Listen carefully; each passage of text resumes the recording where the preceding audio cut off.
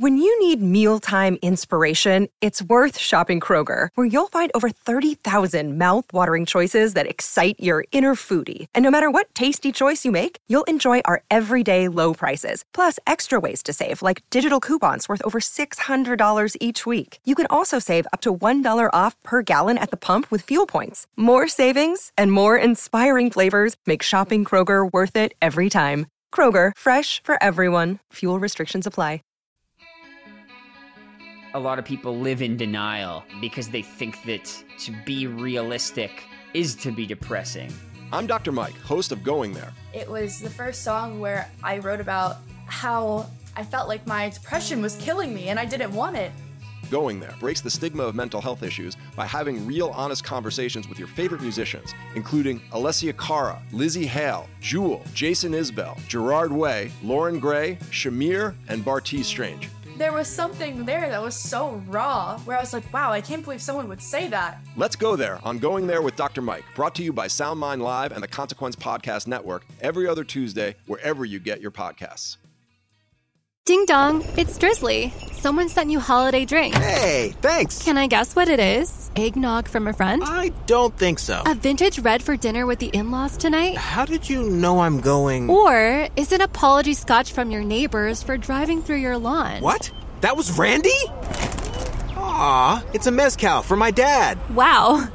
Is he single? Download the Drizzly app for alcohol delivery or order online at drizly.com.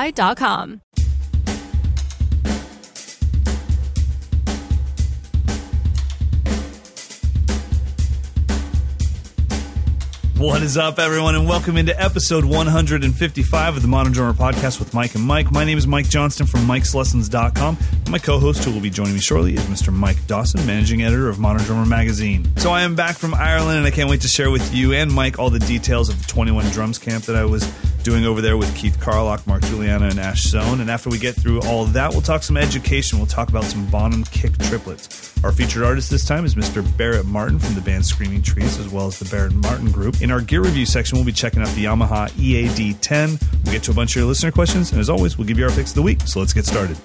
It is good to be back. How's everything with you, bud? It's fine. I'm surprisingly rested. I didn't travel across the country and continents and oceans and teach for 3 days. 3 days? How long was the camp? 4 days? 3 days? The camp's 5 days and then a clinic on the 6th day. So it's intense, man. And so, yeah, so we get there the day before to set up all the gear.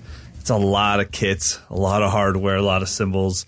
Yeah. Normally, it's not that many drums, but Mr. Keith Carlock joined the party this time, so he was 7-piece. So is every kit mic'd up at all the time? Yep. That's a lot of channels. Yeah. I mean, it's a big Neve console, but it's pretty crazy because they just never know when an impromptu thing's going to break out, and they want to have the audio of it. So there's a house engineer for the entire day just sitting on the desk waiting for us to do something cool. Oh, my God. Was he cool, or did he hate you by the end of it? No, he's awesome. It's been the same guy for the last 4 years, so he knows it's the most chill thing he'll ever do. Because when our class is done, he'll say, okay, I got all that. What do you need? And I'm like, nothing. You can just trash the file. And he's like, okay, I'll go back to sleep. And I'm like, I'll let you know. I'm like, if you hear more than one of us at the same time playing drums, feel free to record that, mix that. But we did get, Mark had it's kind of cool. Like what we had was the day was the same every day. So class 1 was a pad class. Class 2 was a drum set lesson. Mm-hmm. Class 3 was a listening session. And class 4 was what we called wild card, which is whoever was teaching class 4 got to teach whatever the heck they wanted, what was personal to them, but it didn't have to fall into any category. And in Mark's wildcard lesson, Mark Juliana's wildcard lesson, he just taught how to get different sounds out of the drum set and how to be creative. And so at the end of his class, he just gave everyone something to make noise with. And if they didn't have a percussion item or something, then it was like just grab something in the room or stomp on the floor. But it was a really cool exercise where he said, all right, we're going to play in this tempo, and here are the guidelines. No one can play faster than eighth notes, and however many notes you play, you have to give at least that much rest before you play again. So all we really had was a pulse. So if I played doom, doom, doom, I had to rest doom, doom, doom before I played something again. And there was, with the teachers, there were 24 of us in there besides Mark. And by the end of all of that, I mean, that was like the thing that we did record, and we had room mics everywhere, and we made an amazing little soundtrack out of it and really, really enjoyed it. So it was cool. I was happy that we had a chance to do that. And then just getting to know Keith, because I've never really spent any time with him. I don't think any of us, myself, Mark, or Ash, have spent any time with him. So it was really cool. So how did he get involved? Really, the head of Music Maker, which is the store that helps me put on this camp, he said, when we were done with last year, he said, so what do you want to do? And I was like, do it again, because it was rad. And I love Mark and Ash, and I think that we all bring something very unique to the table for this camp. So it's not a repeat of, you're not learning the same thing from 3 different people. We see the world very differently from the drum set's perspective. And so he said, what do you think about bringing in a 4th? And I was like, that's a terrible idea. And he said, what if the 4th was Keith Carlock? I was like, that's a fantastic idea. And so that's kind of, he said, well, he's come over here with Rudder a few times, and I have a good relationship with him. Would you want me to reach out? And I know that would give us 4 Gretsch artists. And I said, yeah, man, I think that would be great. And we really just didn't know how it would go, because he's such a private guy. I mean, he's it was so funny. I kept tagging him in all my posts on Instagram, and then he's not into social media at all. Right. And he would keep showing me his phone. It'd be like 100 people following him all at once. And he's like, what is going on, man? I'm like, oh, dude, I'm so sorry. I didn't even ask your permission. I've been tagging you in these videos. He's like, no, this is great. I didn't know how this thing worked. And so it was really cool. We had a good time hanging with him. His playing was 100% Keith Carlock, and it was just flawless. But I mean, really the classes that we had, getting a chance to learn on a practice pad from Keith Carlock, because he's got that marching pedigree and the rudimental stuff. He's got it so dialed. And then getting a chance to, especially the listening sessions, I think those were like probably my favorites, because the whole point of it was I asked the guys to form your drumming DNA through the albums that impacted you the most and share that with us. So having Keith show us what he was listening to when he was 13 and 17 and 20 and 25, I mean, you just got like so much insight into what makes him who he is. So it was really fun. So what was the big surprise track in his discography or his influences? Nothing. Literally everything he played, you were like, yeah, I hear that. It was a lot of, I would say it was a complete mix of the Meters and Steely Dan. I mean, he played a lot of that kind of stuff. It was literally right down the middle of Zigaboo and Jeff Porcaro. Now, what did the other guys pick? I would say I knew this about Mark just because I've spent enough time with him, but I think a lot of people were surprised when the first thing he played was a Chili Peppers track. And then after that, they were like, okay, let's get into some Coltrane. And then he just immediately played a Nirvana track. Yeah. And they were just like, wait, what? We had this conception of who Mark is. He's a jazzer, And so I think that blew a lot of people away. And then he definitely went into the Coltrane thing and played, showed some Elvin and showed some Tony. And I remember him saying, he's like, you know what? If at the end of the camp, if the only thing I've accomplished is that I've gotten some people to give Elvin Jones a chance, it'll be worth it to me. Yeah, and I was like, that's cool, man. That's pretty cool. And then Ash showed it was funny. Like everything that Ash showed, you could hear the drum tones. You could kind of hear like, oh, I remember when he made the video of those drum tones, even though this song he's showing us is from 1982. You can tell he just still listens to some of that stuff and is like, wow, can I recreate the drum tones of Britpop 1987, or whatever. Yeah. So it was really cool. I felt like everyone just got to know these guys a lot better, which is what I wanted for this camp. Dig it. So you got to prep for another one in just a couple days. Good on you. Yeah. So camp starts on Sunday. I think I have 2 more camps and then off to the UK drum show, and I'm doing some master classes around the UK before the actual UK drum show on Sunday, the 28th, I believe, is when I'm playing. Wow. So when is that? Is that October? End of October? No, September. That's in September. Yeah. Yeah. I must be thinking of the old London drum show was close to so, and that's still, from what I understand, that's still going on as well. Okay. And that's in London. Then this is in Manchester. So yeah, just getting ready for that. And it was cool getting a chance to teach a lot of the topics that are going to be in my London Drum Show clinic. Teaching them at this camp gave me a chance to really explore things and think, oh man, if this works in a 60-minute class, it's going to be great as a quick, like, best of, type of thing. So I'm really excited about that. That should be fun. And I just haven't seen Benny in a long time. It'll be great to see him. I don't know Richard Spaven at all. I really personally don't know JoJo at all, even though we've done some things together before. So I'm just looking forward to the hangs. Should be a lot of fun. That'll be cool. So I have a question, totally different topic. I realized recently that I've never actually had a formal photo shoot of myself. I've been a part of photo shoots for other people, and I've kind of directed photo shoots, but I've never been the subject of a photo shoot. And I've got a lot of promo stuff I have to do soon. So how do you approach the idea of having a photographer in your face? You know that they're trying to capture cool, vibey photos, but you want to look good too. You don't want to have like triple chins and mouth wide open kind of vibe. I will send you a video, first of all. Seriously, there's a girl named Sorel Amor. She's from Australia, but she lives in Iceland. Anyway, she's a professional vlogger, and she has quite a few videos on how to pose body-wise and face-wise. So I'll send you that. But besides that, first of all, are you going to be playing drums, or is it just you without playing? Mostly playing. I mean, there will be some portraits involved. That's a whole other thing. I'm trying to figure that out too. But mainly it's when I'm playing drums, how do I not look like I'm completely uncomfortable, which I know I will be.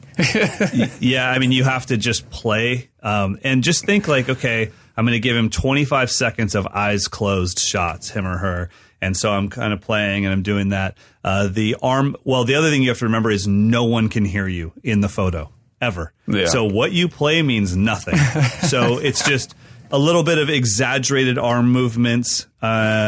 And then maybe like, okay, I've given the photographer 20 seconds of eyes closed deep thought, and now they're going to get 30 seconds of a little smirk. I'm kind of, a little Papa Joe Jones in this thing. I'm just kind of surprised at my own badassity. This is amazing. Holy crap. And so I just go through all these different emotions, and then hopefully by about 4 or 5 of those, you actually forget that you're doing a photo shoot, and that's usually the shots you'll use is when you're just being you. And keep in mind, they're going to take 100 or 200 or 300 shots. You only need 1 or 2. Yeah. So, and the photographer knows that.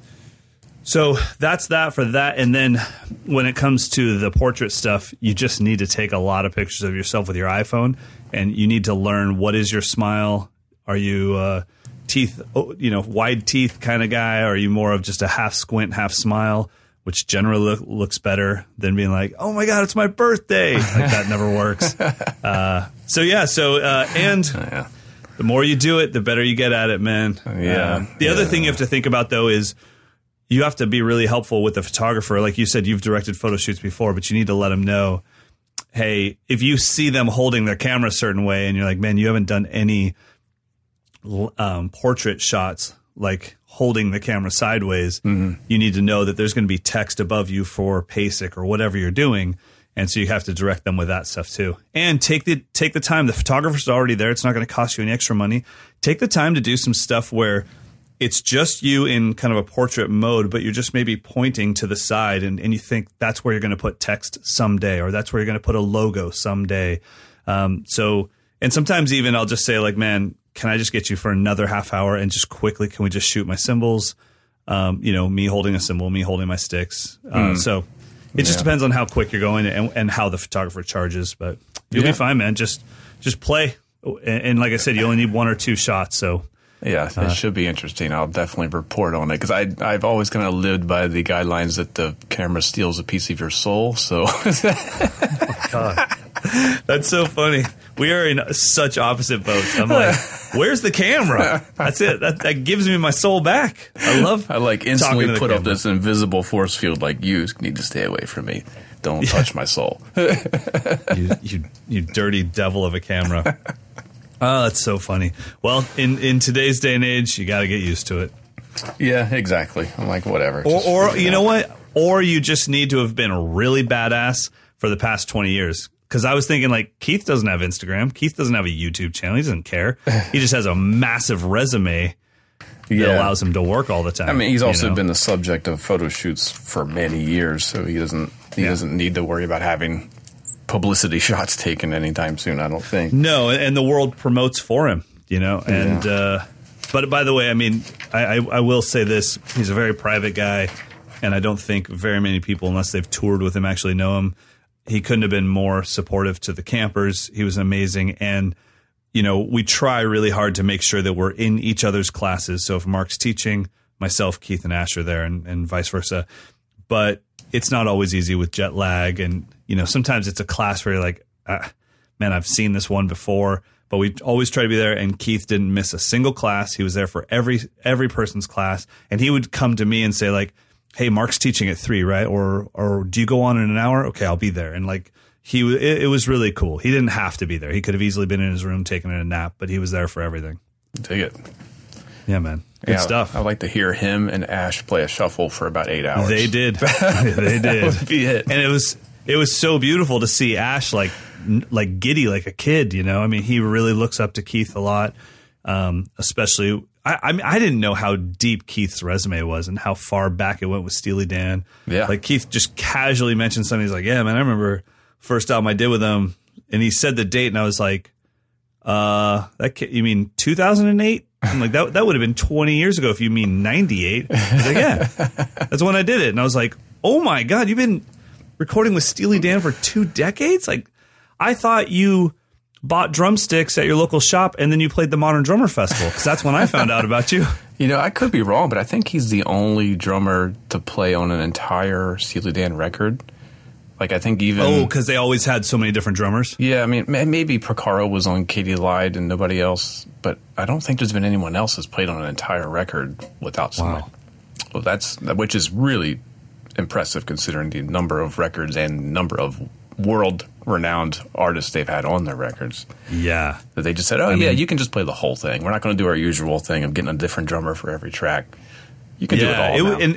And it was cool, too, just to see, like, in his listening session as he was taking us through some of the Steely Dan stuff, it was really cool for him to show us, like, okay, here's what Bernard played on this, or here's what Jeff played on this, and here's what I play on this when we tour that the band is okay with. It's true enough, but I still have to be me. Because we were kind of asking, dude, do you go full, like, wide open, like, do you go full Carlock in Steely Dan? He's like, no, they would lose their minds. Because he, at this thing, I mean, he was full Carlock. It was bow, bow, bow. And, so it was interesting. I mean, because of who he is as an artist and then who he is as a session drummer, it brought up a lot of great questions. Like, okay, you're Keith Carlock. You're a famous world-renowned drummer. Do producers approach you and tell you to put a pillow in your bass drum? And how do you handle that? And he's like, oh yeah, of course they do. No one wants to hear this. But until it's a live situation and it fits the music. I mean, it would drive me nuts if he didn't have that bass drum sound in Rudder. It's an instrument in itself in the band. Yeah, that's true. So yeah, it was really cool. We had a good time, and watching Ash and Keith play shuffles together was awesome. And the 4 of us getting to jam together, it's a pretty amazing feeling to look. Everywhere you look, you see one of your favorite drummers and one of your friends. So it's pretty fun. So I guess you're going to add Steve Gadd next year. What's next, right? That's what everyone's asking. I was thinking, like, who else is out there that could handle being 1/5 of the camp? Well, I don't think we'd ever go to 5, but who else? Keith is the only wild card as far as an artist, because myself, Ash, and Mark handle our own schedules. Right. We all book ourselves. So if we know a year in advance that this is coming up, we book it. Keith is actually the only one that could have Sting, John Mayer, Steely Dan, somebody come to him and say, we are going out in August. And he has no, he doesn't get to say no to that. So I have to be prepared to have someone else to fill that spot. And I'm like, who else could be 1/4 of this camp? I mean, if I brought in, there's so many drummers that if I brought them in, it's like, man, I think the camp would be better if they just did it by themselves. Yeah, right. They're just such a powerhouse of personality and artistry. And so we'll see what happens. I have a couple people in mind right now, but we'll keep that under wraps. And we just got to see. I mean, maybe Keith could commit. I don't know if Keith will want to commit. I'm sure, because that place on year one, man, it can be a little tough when you're like, wait, so there's no internet? Like, no. And there's bugs? Yeah. We're in a field. Yeah, there's bugs everywhere. And the water is not clear? Nope. They're running on a well system. That's peat in the water. It's like, okay. But it is a castle. It's like, yes, it is. It's a castle, and Michael Jackson lived here. I was telling Chris Brady from Aquarian, I said, there's at least 2 times a day that out loud you will say, there's no effing way Michael Jackson lived in this place. 2 times a day. No matter, something will happen. You're like, there's no way Michael Jackson lived here. And then, sure enough, you hear the stories. Oh, check this out. Sorry that I'm yelling. So the place is pretty cool. Like, I mean, just random amazing things happen at this place almost every day. So some kid shows up from Spain. He's probably like 25 years old. And all we're told is this is whoever. He's visiting from Spain, and he's into he was studying in America to be an engineer. So is it okay if he just kind of shadows the house engineer while you guys are doing your camp? I'm like, yeah, of course. The guy was crazy kind, crazy humble, crazy nice. 2 or 3 days go by. He's been there. We've all been hanging out with him, and he's kind of one of the group now. And someone goes, do you know who that is? I go, I don't know. No idea. And they go, that's the King of Spain's nephew. Oh, wow. I'm like, wait. And then I'm thinking, like, well, like, the king, like, does Spain have 4 or 5 kings, or is it like one? It's like, yeah, that's the King of Spain's nephew. And I'm like, oh, wow. Patty, the owner of the studio, has been making him shovel things into the fire pit all night, and I was like, all right, cool, man. So it's a special place. So if you want to meet royalty, check out 21 Drums 2019. And I think we're almost sold out for next year. So it's going crazy. Oh, man. All right. So let's we should get into it, man. Probably dig into some. What are we going to talk about? Let's talk about this article, a John Bonham foot pattern. So this article is by Powell Randolph. If you haven't seen it yet, it's in the September issue. And he focused on the triplets that Bonham did in Good Times, Bad Times, and created an ostinato out of it. So it's the left foot plays on the downbeat, and the right foot fills in the triplets on the second and third partial. Which I also think of that as being the Dennis Chambers drum solo ostinato. Right? Yeah. Like I've seen him do that at least a dozen times. It's also in Weckel's DVD set, so not Back to Basics, but when he came back with that whole batch of DVDs, he taught it as a Independence ostinato. Yeah, that's right. And he taught it as triplets, and he taught it as 16th notes. So it can be 1 E and a 2 E and a 3 E and a 1 E and a, or it can be 1 and a 1 and a 2 and a 2 and a 3 and a 3 and a 4 and a 4 and a, which is how it's being referenced in this article, because that's how Bonham played it. Interesting. Yeah, so Powell takes it through a couple of different cool variations. So what's the one? He starts out with it's like a straight ostinato, but then he starts throwing it in like the Good Times, Bad Times beat, where the triplets only happen on half of the measure or 3/4 of the measure. Right. That is super hard for me. I've practiced that one a ton. Okay. And I have a hard time getting the second note to speak. For something, there's something about that. Like if I'm just going to do 1 or 2, it's cool. But when I do multiple, I don't know why. And also making sure that it's a triplet and not 16th note, like not a 32nd note or something. 32nd notes. Yeah, I mean, that's been, probably one of my most watched YouTube lessons is my foot speed warm up, where I do 2 notes, but the whole point of it is controlling the speed. So it's 2 16th notes, then 16th note triplets, then 32nd notes, then 64ths. Yeah. So getting used to dun dun dun dun dun dun dun dun. That type of feel. Yeah. So that's a tough thing. Is what happens is it seems like as we're gaining foot speed, we finally get to that skip, slide, whatever you do for yourself to get doom grit, doom grit, and we're like, yeah, bass players dig that. I'll do more of that. And then we never realize, like, yeah, but you have no control. That's just like throwing dice. You're just hoping that it all works out. And that's what I think made the Bonham thing so cool, is it was so precisely triplets. Yeah, and it's not super duper fast, and I think it's right in the middle for me. That's the worst. Yeah, exactly. Right? It's not fast enough where you can just do a real quick kind of spastic double, and it's not so slow that you can stroke both notes out. Yeah, it's like it's not two singles. It's you have to really, really spend some time with that. I mean, really, it's just like everything we've ever spoken about on this podcast. It comes down to the hours and how many hours you put into it. But I don't remember hearing it before hearing Good Times, Bad Times. It was Dennis actually for me. I heard Dennis first and then heard Zepp, maybe almost simultaneously. Because there was like a Schofield track where, which one is it? I can't remember. Blue Matter? No. Okay. One of those tracks where he does a lot of those long triplet runs. Right. But then immediately, and for me, Dennis is like the precision king at that. Oh, yeah. And not to mention the way that Dennis had his kick tuned on those recordings compared to the way Bonham had it. It was so flawless and just almost sample-like. Yeah. Where with Bonham, you can hear the bass drum doing its thing and making it's kind of humming. Echo and, yeah. And so, but that, I mean, what was Bonham playing? Was he 24 or 26? Well, that first record, that was a 22, believe it or not.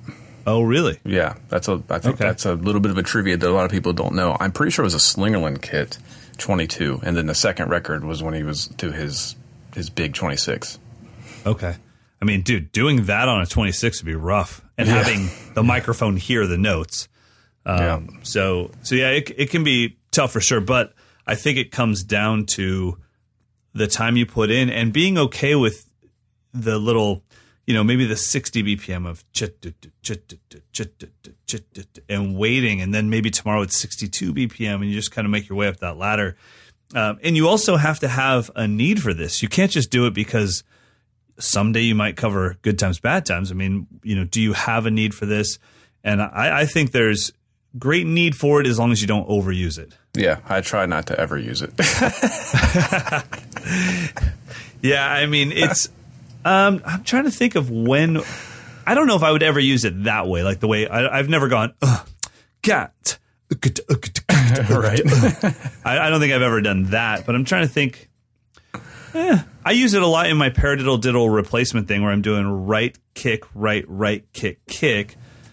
It's just it's a different phrasing for sure, but I mean I definitely am controlling the fact that I'm playing triplets, and on that last 2 triplet partials I'm playing that, so it might show up. I don't play left foot kick. I will say this though, in that Weckel video when he does it and then solos over it, it is a really cool ostinato if you can keep it going. Yeah. It's just kind of humming. It's not powerful. Just and then Dave just starts being Dave over it. And it's like, oh man, okay, that's worth practicing if you were doing solo stuff for sure. I think I remember Will Calhoun doing it with a really tiny 18-inch bass drum on the left, tuned incredibly high, and then a regular bass drum on the right, and that was a cool sound. It was more like an African that would be amazing bang. for sure. It was pretty neat. Yeah. The one I was just looking at exercise number, what is it? 8 and 9. I've never tried this. So you're doing triplets, left on the downbeat, right on the middle, and third triplet for the whole measure. The hands then play quarter notes with a right, and then a half note triplet with a left. So you're playing 3/4 over the triplets. That I'm pretty stoked to go home and try. And then he does 6/4 in the next exercise. I'm not going to embarrass myself by tapping that one out on the desk right now. No, thank you. Pretty neat. That sounds cool. Who wrote this again? This is Powell Randolph. Awesome. All right, everybody, we'll check that out. That is in the current issue of Modern Drummer. And getting back to his article, how great was that intro groove? Hey. Thanks to Dan Reynolds. Good old Dan Reynolds. Come on now. He had a nice open bass drum sound. Yeah, he did. Yeah, that's what I knew that you were just kind of waiting to wrap this up to bring it all the way back to Danny Reynolds. All right, we'll drop it back in so we can check it out. He's using 2 mics. He's got a CAD M179 as the overhead and an Audio-Technica ATM 250 on the kick drum. What's he say? What you hear is a kick and floor tom rim from an old 70s Premier kit, some mysterious snare, and a pair of unlabeled Zildjian hi-hats. That's it. And he recorded it in Reaper. Thanks, Dan. You can send your intro beats to mdinfo@moderndrummer.com. Make sure you either send, if you're going to attach the file, make sure you also send a link for me to download it on Dropbox or something like that as well, so that file doesn't get lost in the shuffle. So anyway, we are now at Barrett and Martin. Screaming Trees and the Barrett Martin group. So, were you a grunge head? Yeah, so I was completely out of rock until grunge. Grunge is what I guess got really the Singles soundtrack, which his band Screaming Trees was on. The Singles soundtrack is what got me away from school music. You know, I mean, everything for me was school music, and I actually would try to find tapes of the symphonic pieces we were playing. I was like, oh, wow. That's what I was listening to that, and then I was doing big band stuff. So it was a lot of Buddy Rich big band and Gene Krupa and all that kind of stuff. And then I'd take that tape out and I'd put it in a recording of Carmina Burana. It's like, let's go. Can't wait till that gong shows up and measure 846 million. I would not. I would have never guessed that. Yeah, really? No. Yeah. Well, I mean, and then my dad helped me out with albums. So, you know, I had Billy Cobham's Spectrum, and I'd just repeat that every day. I had whatever live Cream albums he'd give me with Ginger Baker. So there was a little bit of rock and roll, but I honestly, like Rush and all that stuff, that completely skipped me. I didn't know about it. And I listened to music like on MTV as it was coming out, Duran Duran and all that, but not like a drummer. I mean, it was just kind of like a kid that liked music. But if I was listening for drum reasons, it was that until I got the Singles soundtrack, and that had, Pearl Jam, Smashing Pumpkins, Soundgarden, Mudhoney, Paul Westerberg, and Screaming Trees, and that was when I was like, okay, whatever these guys are doing, I actually want to do this, and I sought out my first band. So yeah, it was actually a huge impact for me. Interesting. For me, grunge was like worlds colliding with, because I was way into classic rock and then way into punk rock, and it was like those two things coming together. I'm like, whoa, this is everything that I like about music all in one, without it sounding like old 60s rock and not, having no melody in some of the hardcore punk I was listening to. Yeah, and also it was a new, obviously we were coming out of the hair rock and the butt rock era, which wasn't a very deep form of music. And then all of a sudden, I think butt rock was later, wasn't it? I thought butt rock and hair rock were almost the same thing. Are they different things? I'm not sure. That might be worth Wikipedia. Yeah, I just showed Amber some videos from the David Lee Roth solo album with Bissonette, and who was playing bass? Damn it. Oh, man. Anyways. Billy Sheehan? It was Billy Sheehan, Steve Vai on guitar, and Bissonette. I just showed Amber some of the videos, and she was like, you listen to this? I was like, no, slow down. I watched it. A lot of girls in these videos. I watched it. I don't know if I listened to it, but Bissonette was pretty awesome. So anyways, we were coming out of that where everything was just kind of fluff. And then all of a sudden we hit grunge, and, it wasn't fluff anymore. And it seemed like some of these people were pretty depressed. No one in hair rock was depressed. No one. I mean, they were as people, all the time, right. But lyrically, if you were like, well, our single is called Girls, Girls, Girls, and, it's like, okay, that's it. And so anyway, when this stuff came out, it was just a different level of music for me. So same thing. And then also, too, the drumming, I remember seeing that first video by Pearl Jam, Alive, and that was like, who was in the video? That's Matt Chamberlain. That's Matt Chamberlain, yeah. But he didn't record it, right? The other guy... No, but that video was a live recording of the tour that Matt was on. Yeah, exactly. Yeah. So I remember seeing that and just thinking, okay, yeah, this is what I want to do. Screaming Trees was definitely a part of that for sure. So just to wrap it up, butt rock. Yes. Oh, bring it. You got your Wikipedia on? Let's go. Urban Dictionary. Butt rock is a subgenre of hard rock strongly influenced by post-grunge and nu metal. It originated in the mid-'90s, and it comprises raspy vocals and radio-friendly guitar riffs, drum beats, and basic bass lines. Butt rock groups include Nickelback, Seether, Theory of a Dead Man, Three Doors Down. Okay. That's what I got it. I thought it was like the wake of grunge when it became corporatized. I gotcha. Okay, cool. Well, look at that. Now I will never misuse that term ever again. I understand. Poison and Nickelback are not the same. They are not. No, they're not. Striper and Seether are not the same. Got it. Okay, so let's talk about our man, Barrett Martin. Yeah, so we did a story on him now because he just put out it's basically, I think it's an autobiography called The Singing Earth.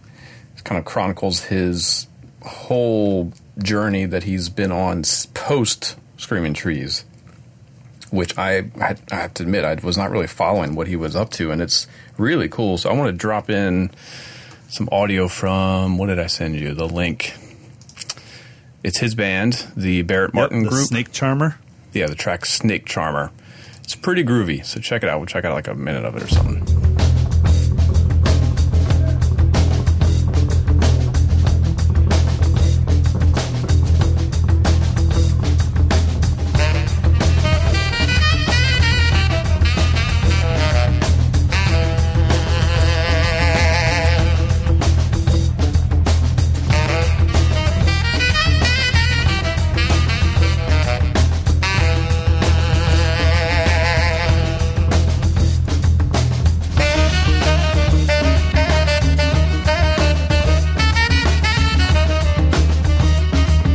One thing that sticks out to me right away is how it's funny that we both kind of missed out on this because this is right up our alley of Critters Buggin'. It sounds to me like a little bit straighter Critters Buggin'.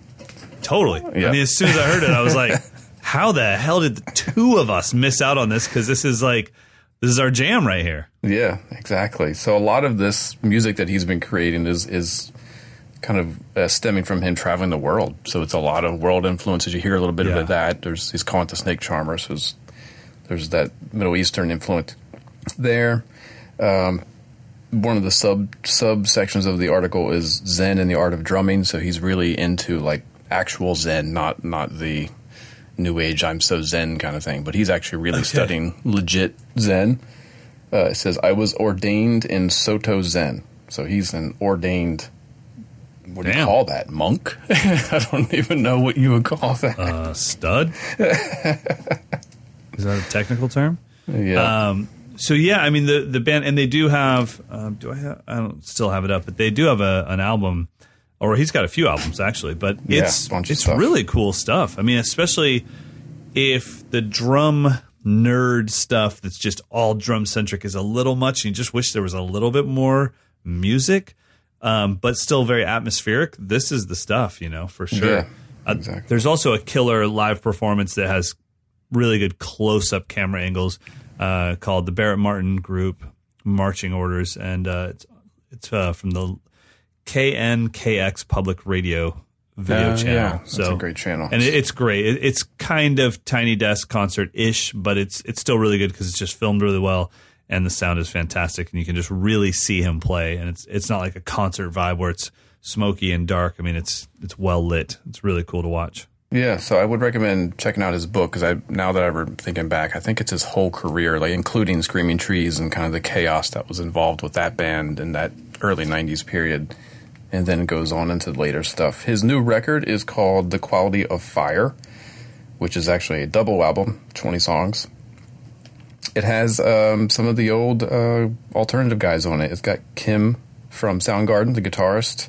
Yeah, it's got Kim Peter Thayil or whatever. Yeah, something like that. Thayil. Peter Buck from REM is on it. Wayne Horvitz, who's played with Bill Frisell and John Zorn. Dave Catching, who's played with Eagles of Death Metal. So the new stuff has got like some of the old alternative guys, some newer alternative guys, but very groovy. So yeah, his stuff is. I'm kind of embarrassed that I didn't check it out before now. Honestly, yeah, me really too. Cool. It was funny. Like I was watching a video of him this morning when I was doing research for this, and it was just something that I clicked on, and it was kind of said drum cam vibe, Barrett Martin drum cam. I was like, oh, cool. And then the artist was Mike McCready. But it didn't even, I was like, because I didn't know who Barrett Martin was at the time when I was watching this. I was like, that's funny. That's the same name as the guy that was in Pearl Jam. And I was like, oh, that is the guy that's in Pearl Jam. Oh, my God. This guy is playing with everybody. So really cool stuff for sure. I agree. Just start getting into him because it's a rabbit hole of past and current. And like you said, the book and the albums. It's actually pretty cool stuff. Yeah. I mean, I applaud him for really kind of diving deep into this. And a lot of it has to do with wildlife preservation. So he's real active and that kind of stuff. Very cool, man. I dig him. Very cool. I don't know him, but I feel like I need to know him now. He seems just cool. Well, I don't know. I'm speaking out of turn here, but just from the studying we've done today, he doesn't seem like the kind of guy that's like, yeah, babe, stoked for 2019 NAMM, 2019 NAMM. Right. So I don't know if we're going to run into him this year at NAMM. That seems like it would be his personal hell. Like, what? No, I'm not going to that. That's true. Can you think of one where he doesn't want to go in January? That would probably be it. Yeah, I think he'd rather be like, I want to go study martial arts on the top of a mountain somewhere. And if Mike and Mike want to meet me up there, then cool. Let's have some tea. All right, so definitely check out Barrett Martin. Check out the Barrett Martin group, and you can also check out the past stuff he's done with Screaming Trees. Now it is time to get into some gear, and this is something that you and I have both had for a while. I opened mine right away. You opened yours 7 months after receiving it. I certainly did, yes. But then when you opened it, you were it seemed like you had some fun with it. I found a lot of positives and a few maybe negatives, but I think it all comes down to what you're using it for, so I definitely want to discuss that. I'm talking about the Yamaha EAD10. So you want to explain what this thing is? Yeah, very simply, it is a microphone that you attach to your bass drum hoop. It's a stereo mic, so it captures the entire kit, and it also has a trigger in it. So it's a bass drum trigger and a stereo microphone. And in the module, it has a bunch of preset kits, which include effects as well as triggered samples. So you're effectively blending triggered bass drums, snare drums, whatever you want to trigger, with the acoustic sound being manipulated with effects that you can add. Yeah, so when you buy this thing, you get this block that looks a lot like a trigger. You stick it on your bass drum, but you also get a brain or a module to go with it that controls it. And I think what's confusing about it, and I even talked to the guys from Yamaha, like the engineers came here right after NAMM this past January, and I said, I think the biggest fault is that it looks like a trigger, and it is a trigger, which makes everybody forget that its biggest thing is the fact that it records your whole kit. It's a stereo set of microphones. Yeah, it's a recorder. And then in typical modern day fashion, it's like, and we can do this with it, and then this, and then like 90 features later, I'm like, what? So what does it do again? And that's tough, you know. I mean, and they're not the only ones to go through that by any means. There's a lot of times where things kind of get overbuilt, and it's like, this is amazing, but it's going to be hard to market because it does so many things. I mean, what you can do with that little unit and your phone with the Yamaha app is unreal. It'll tempo map songs. It'll count you in so you can do drum covers. It does so much that it's like, okay, I don't even know what the heck this thing does. So let's keep it kind of simple for this review. Starting with just the stereo pair of microphones, it's weird. I mean, not many people mic their bass drum and their drum kit from the bass drum hoop. So how did you find it as a microphone set? I often have a microphone in that spot to do like a real close mono recording, and I can get a full kit sound to a degree with that. What usually ends up being left out is the hi-hat is usually a little bit weak, which is fine if I'm using that as a mono room sound. I don't want hi-hat in my mono room mic to begin with. Sure. But if I'm just using a microphone there to capture the entire kit, the hi-hat is usually a little weak. The far crashes are usually a little weak. The ride cymbal can be a little bit loud.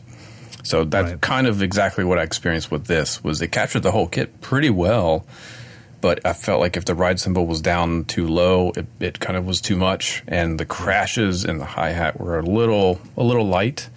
But I thought it did everything else pretty accurately.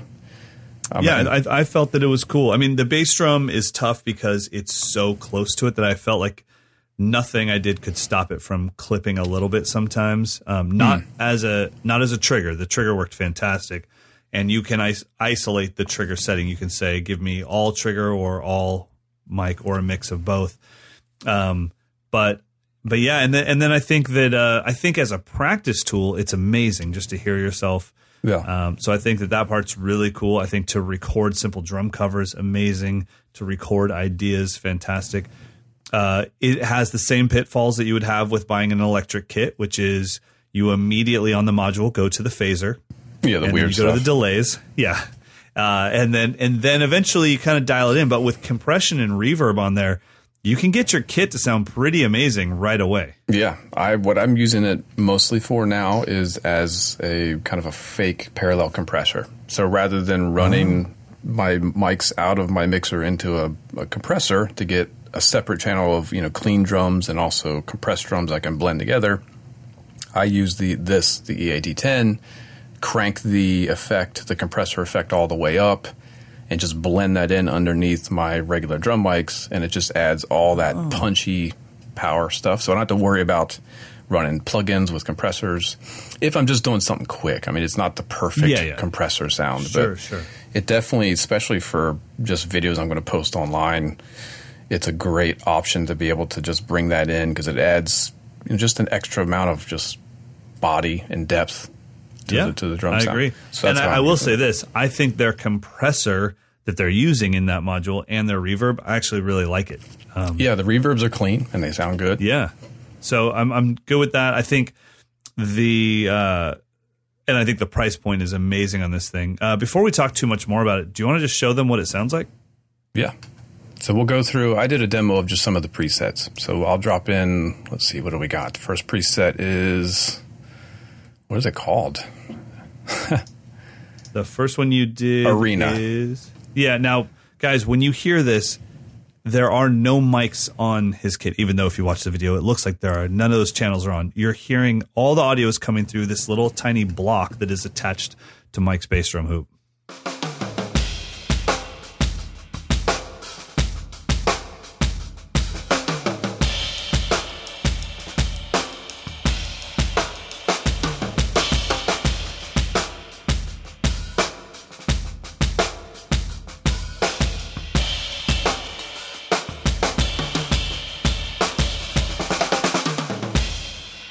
So that's the Arena kit, and I didn't do, aside from calibrating the module with the automatic function where you just hit like a calibrate feature and you play and it sets the levels automatically, I didn't do anything else. So you're hearing some kick trigger and some real kick.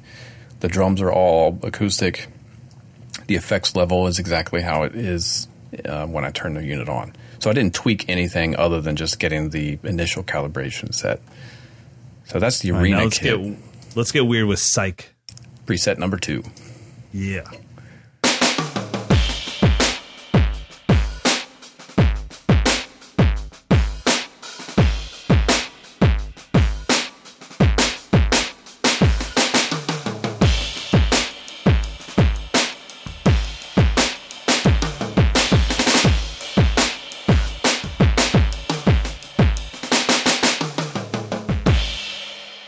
Now, one thing we didn't mention is this module does have extra space for more triggers, and I'm assuming you do have a trigger on your snare, right? I do, yeah.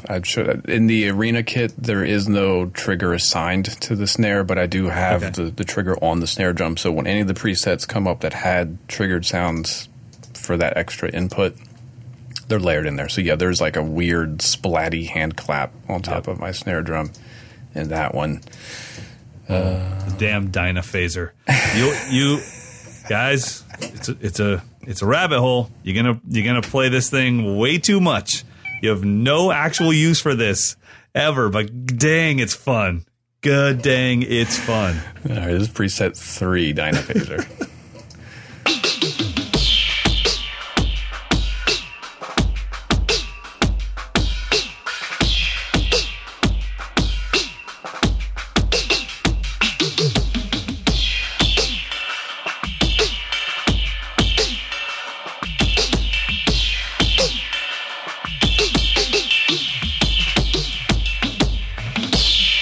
So let's get the one that I think is kind of more universal would be the compressor preset.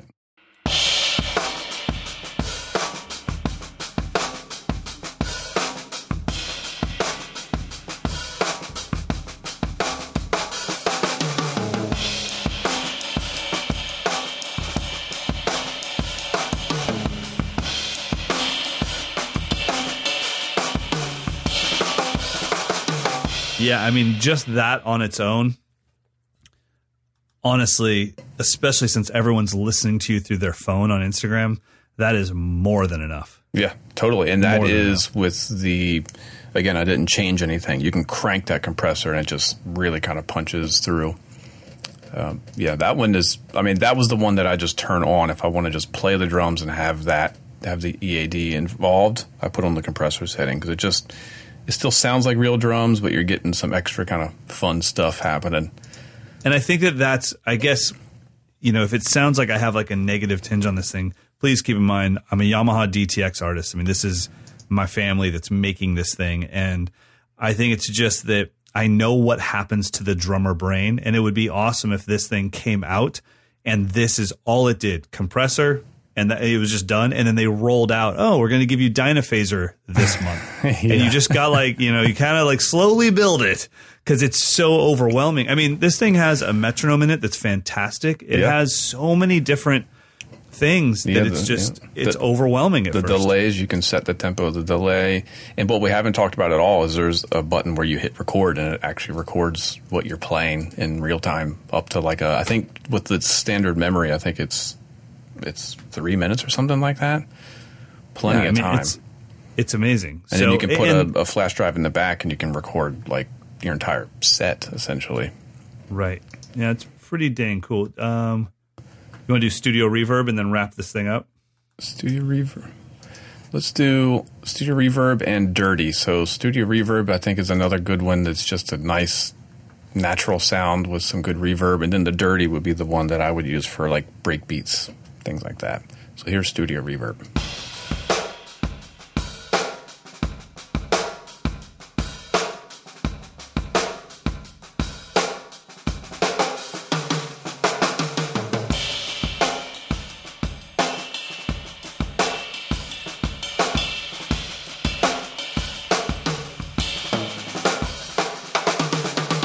So you can see if what I'm doing with this is I'm using that as like an effects channel. So I have my regular drum mics, not in this recording. This recording was all from the EAD, but when I use this in the real world, I have all my regular mics, and then I just blend in these affected sounds, and it's kind of perfect. Yeah. So let's check out the dirty preset, which I think is number 8.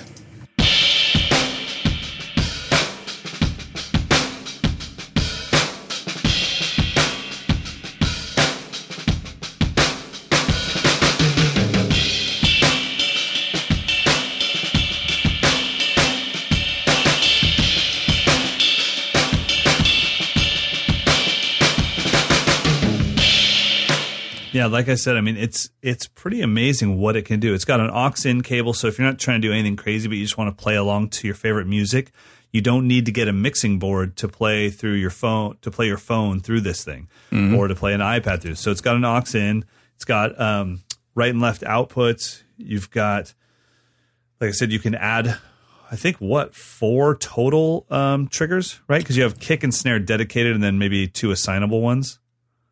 Yeah, that I have to look at. The kick, I believe, you can't split it off, but the snare one, you can split it off to 2 mono triggers. Yeah, and then there's 5 and 6 on the back as well. Yeah. So, and then you've got USB as well, and that's how you're able to control I can't remember the name of the app, but there's an app that you can get from Yamaha. I think it's called Record and Share or something like that. Record and Share.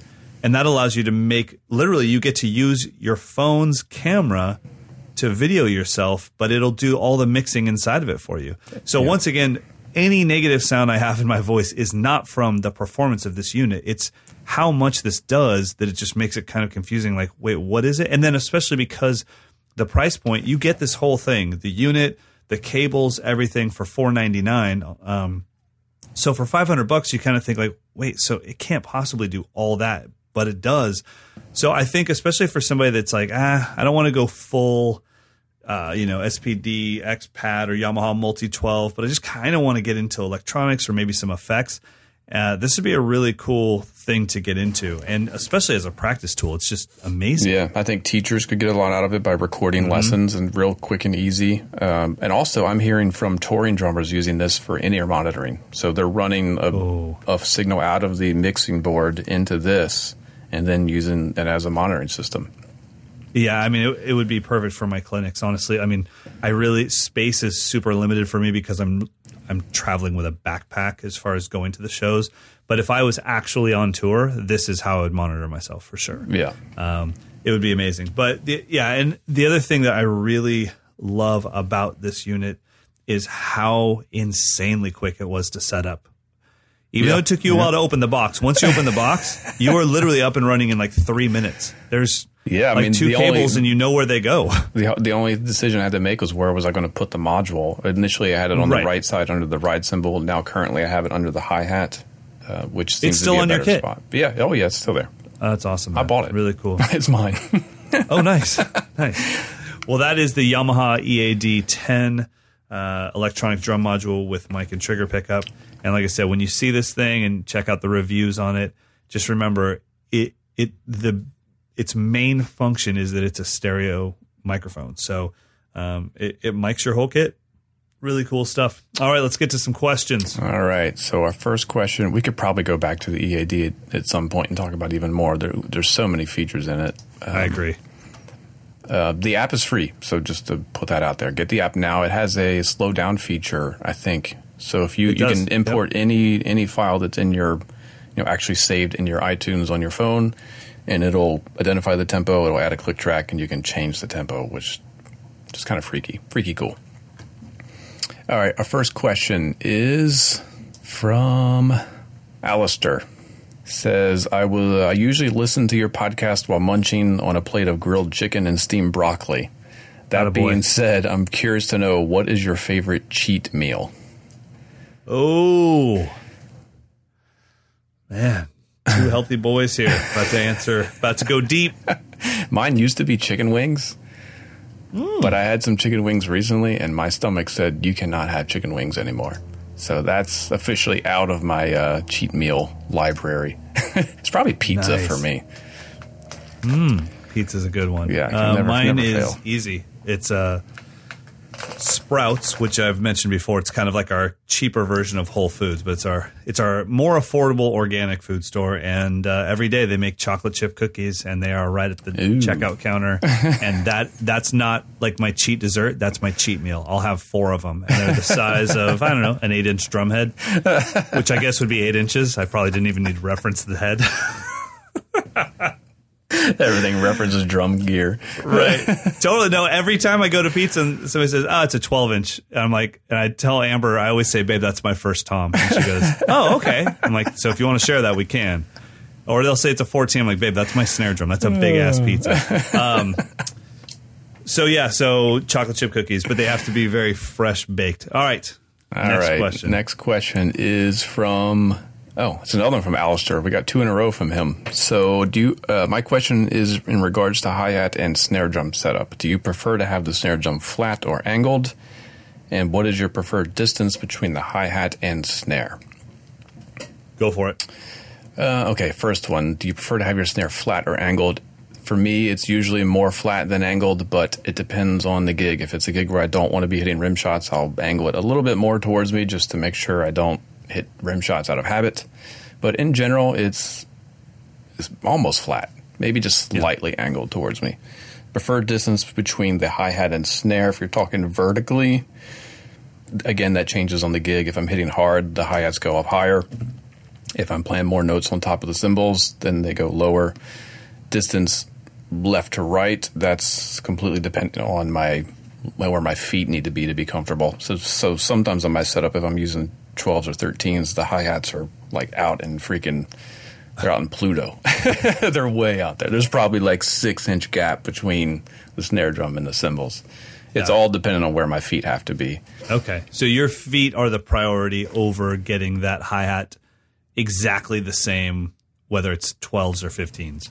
Yeah. As far as the relationship to the snare drum. I think if I had to think of, if I'm using 16s, the hi-hats are, the edge of the hi-hat probably is right up with the edge of the snare drum if I'm using 16s. So anything beyond that is just getting further away. Yeah. For me, the snare drum is flat, but I am getting a little bit more lenient on the toms being a little more angled into me, I would say, so that there's a little bit of a little bit of angle. You know, for a while everything was it was like tabletop flat, and now I'm kind of a little more open to it. But for the most part, my cymbals are going up, but we'll get into that later. I've noticed that happening a lot lately. So my snare's flat, and then my hi-hat, I would say, looking at it right now, it's higher than normal. It's probably about 6 to 7 inches above my snare drum, which for me is kind of high. I think I had a thing where I felt like it was poor technique to keep raising your hi-hat so that your sticks didn't hit.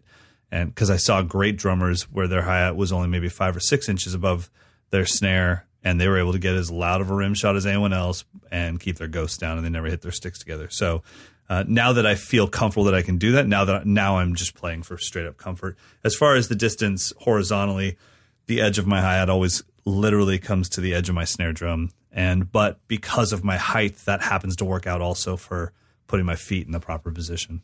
And you're using mostly 15s? Mostly 15s, and honestly, I mean, if I do 14s, then my hi-hats come in 1 inch. Not closer. that big a deal, yeah. Not a big deal. And I unlike you or maybe Mark or other people that experiment a lot with hi-hats, I don't really experiment a lot with hi-hats, so I'm definitely never going from 16s to 12s. It's either 14s or 15s, and that's it. So yeah. Hope that helps, Alistair. All right, last one. This is from Reto. I guess it's Reto, R-E-T-O. Sorry if I mispronounced that. I have a question about playing with a click. It says, I have no issues playing to a click. However, I'm frustrated when recording to a click with my band. We were doing takes where everyone was playing to the click, but the guys in the band started to speed up, and I couldn't hold them back. As a result, the click was nowhere near the tempo, which was hard for me to handle. What is the solution here? Should I just be playing with the click, or do you have any other suggestions? Redo from Switzerland. Man, you might have to track by yourself and have them track over you. Yeah, I mean, I guess it's, if you're listening back and you say, is it obvious that the band is speeding up, or does it feel good and the energy just made you want to play a little bit faster, and then don't play to a click? If the band tempo feels good, then I don't think forcing a click on it is a good idea. I mean, I was just learning a bunch of disco songs for a gig this weekend, and I had the live BPM app open just to check the tempos on every one of them, assuming they're all going to start and stop at 120 or whatever. Right. Every single one of them sped up 4 or 5 clicks. Every single one of them. But they felt great, and it's classic disco dance music, and you think it's rock solid, but it's not. So that would be my first question is, why are you using the click? Is it because everyone has terrible tempo and they're speeding up and slowing down, or is it because you think you have to? Are you using the click for editing later?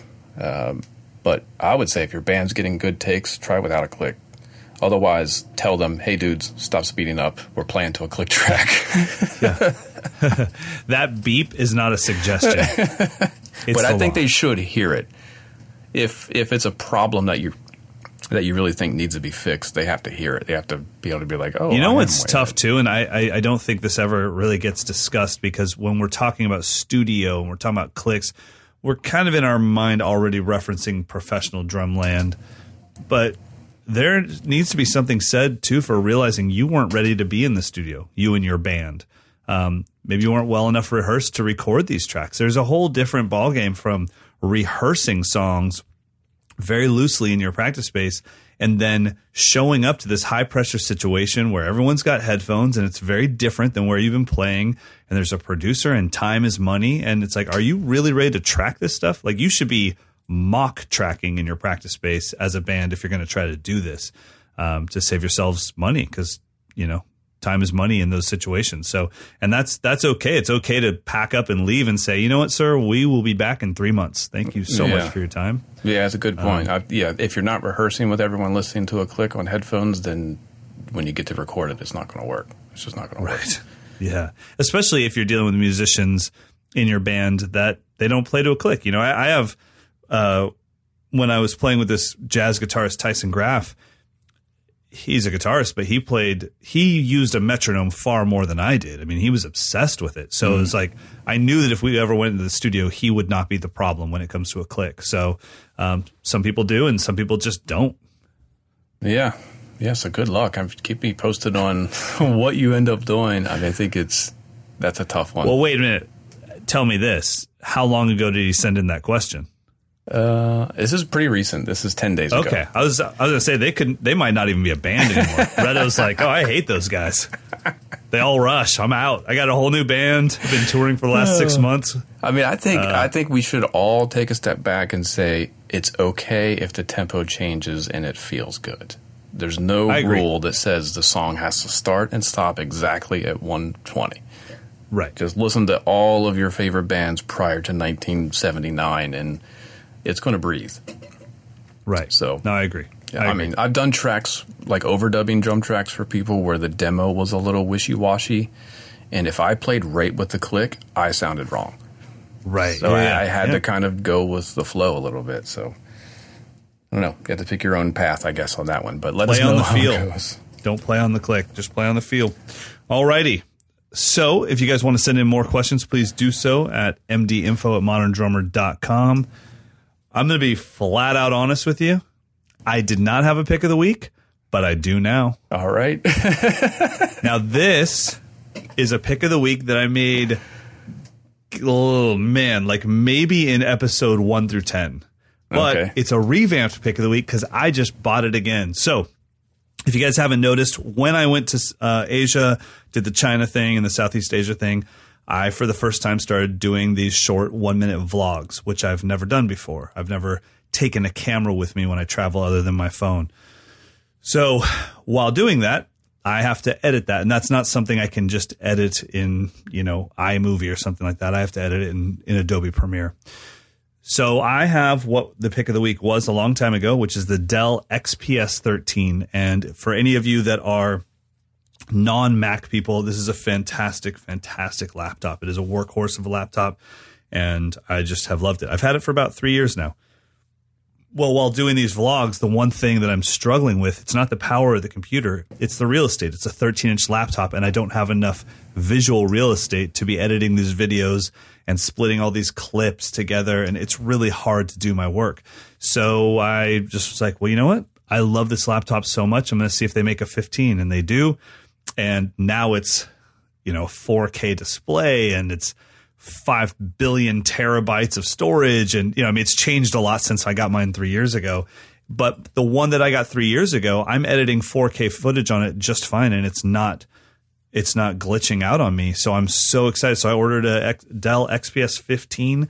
Like I said, if you're a PC person and you're not a Mac person, I highly recommend this laptop. And the 15-inch will give me the real estate I'm looking for. And I'm really excited to get that later this week. So, all right, my pick of the week, like I said, I was learning all these disco songs for this gig coming up this weekend. And one of the songs is Stevie Wonder's I Wish. And I found a drums-only version. So my pick of the week, if you go to YouTube, search Stevie Wonder I Wish Only Drums, it's a masterclass in badassness. It's a master badass class. He's overdubbing hi-hats on top of himself that I had never noticed before. It's crazy. So I'm going to drop in some of it. Let's check it out. This is Stevie Wonder, I Wish It's the Only Drums.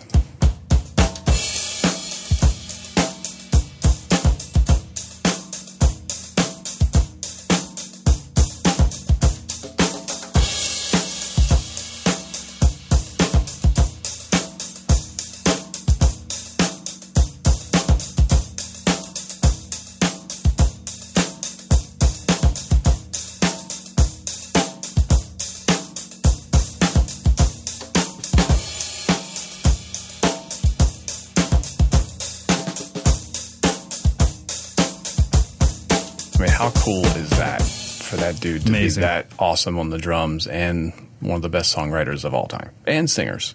Cool.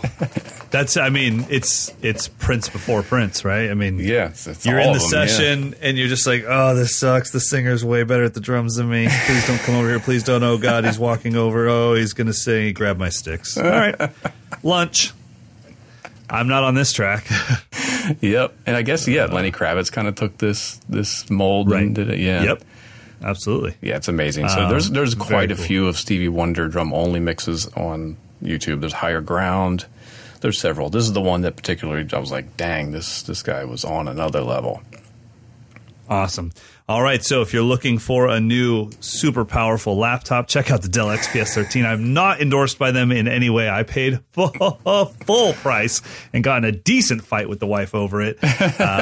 Or if you want to check out some amazing drums, check out Stevie Wonder, I Wish Only Drums. That's the title on YouTube. All right, my friend, let's check out some outro music. All right, our outro beat this time is Evan. He sent in... This is another 2-mic recording. He's got an SM58 as an overhead and SM57 on the bass drum, recorded in the GarageBand through an Alesis IO2. It is a vintage made in Japan wood snare drum, a Al Foster Yamaha hip gig bass drum, which is an 18-inch wide by 22 inches deep drum. Thank you, sir. A Peisty 20-inch crash. There you go. So... Evan. Thanks, Evan. All right, buddy. Have a great week, man. I will see you soon. All right, see ya. Whatever.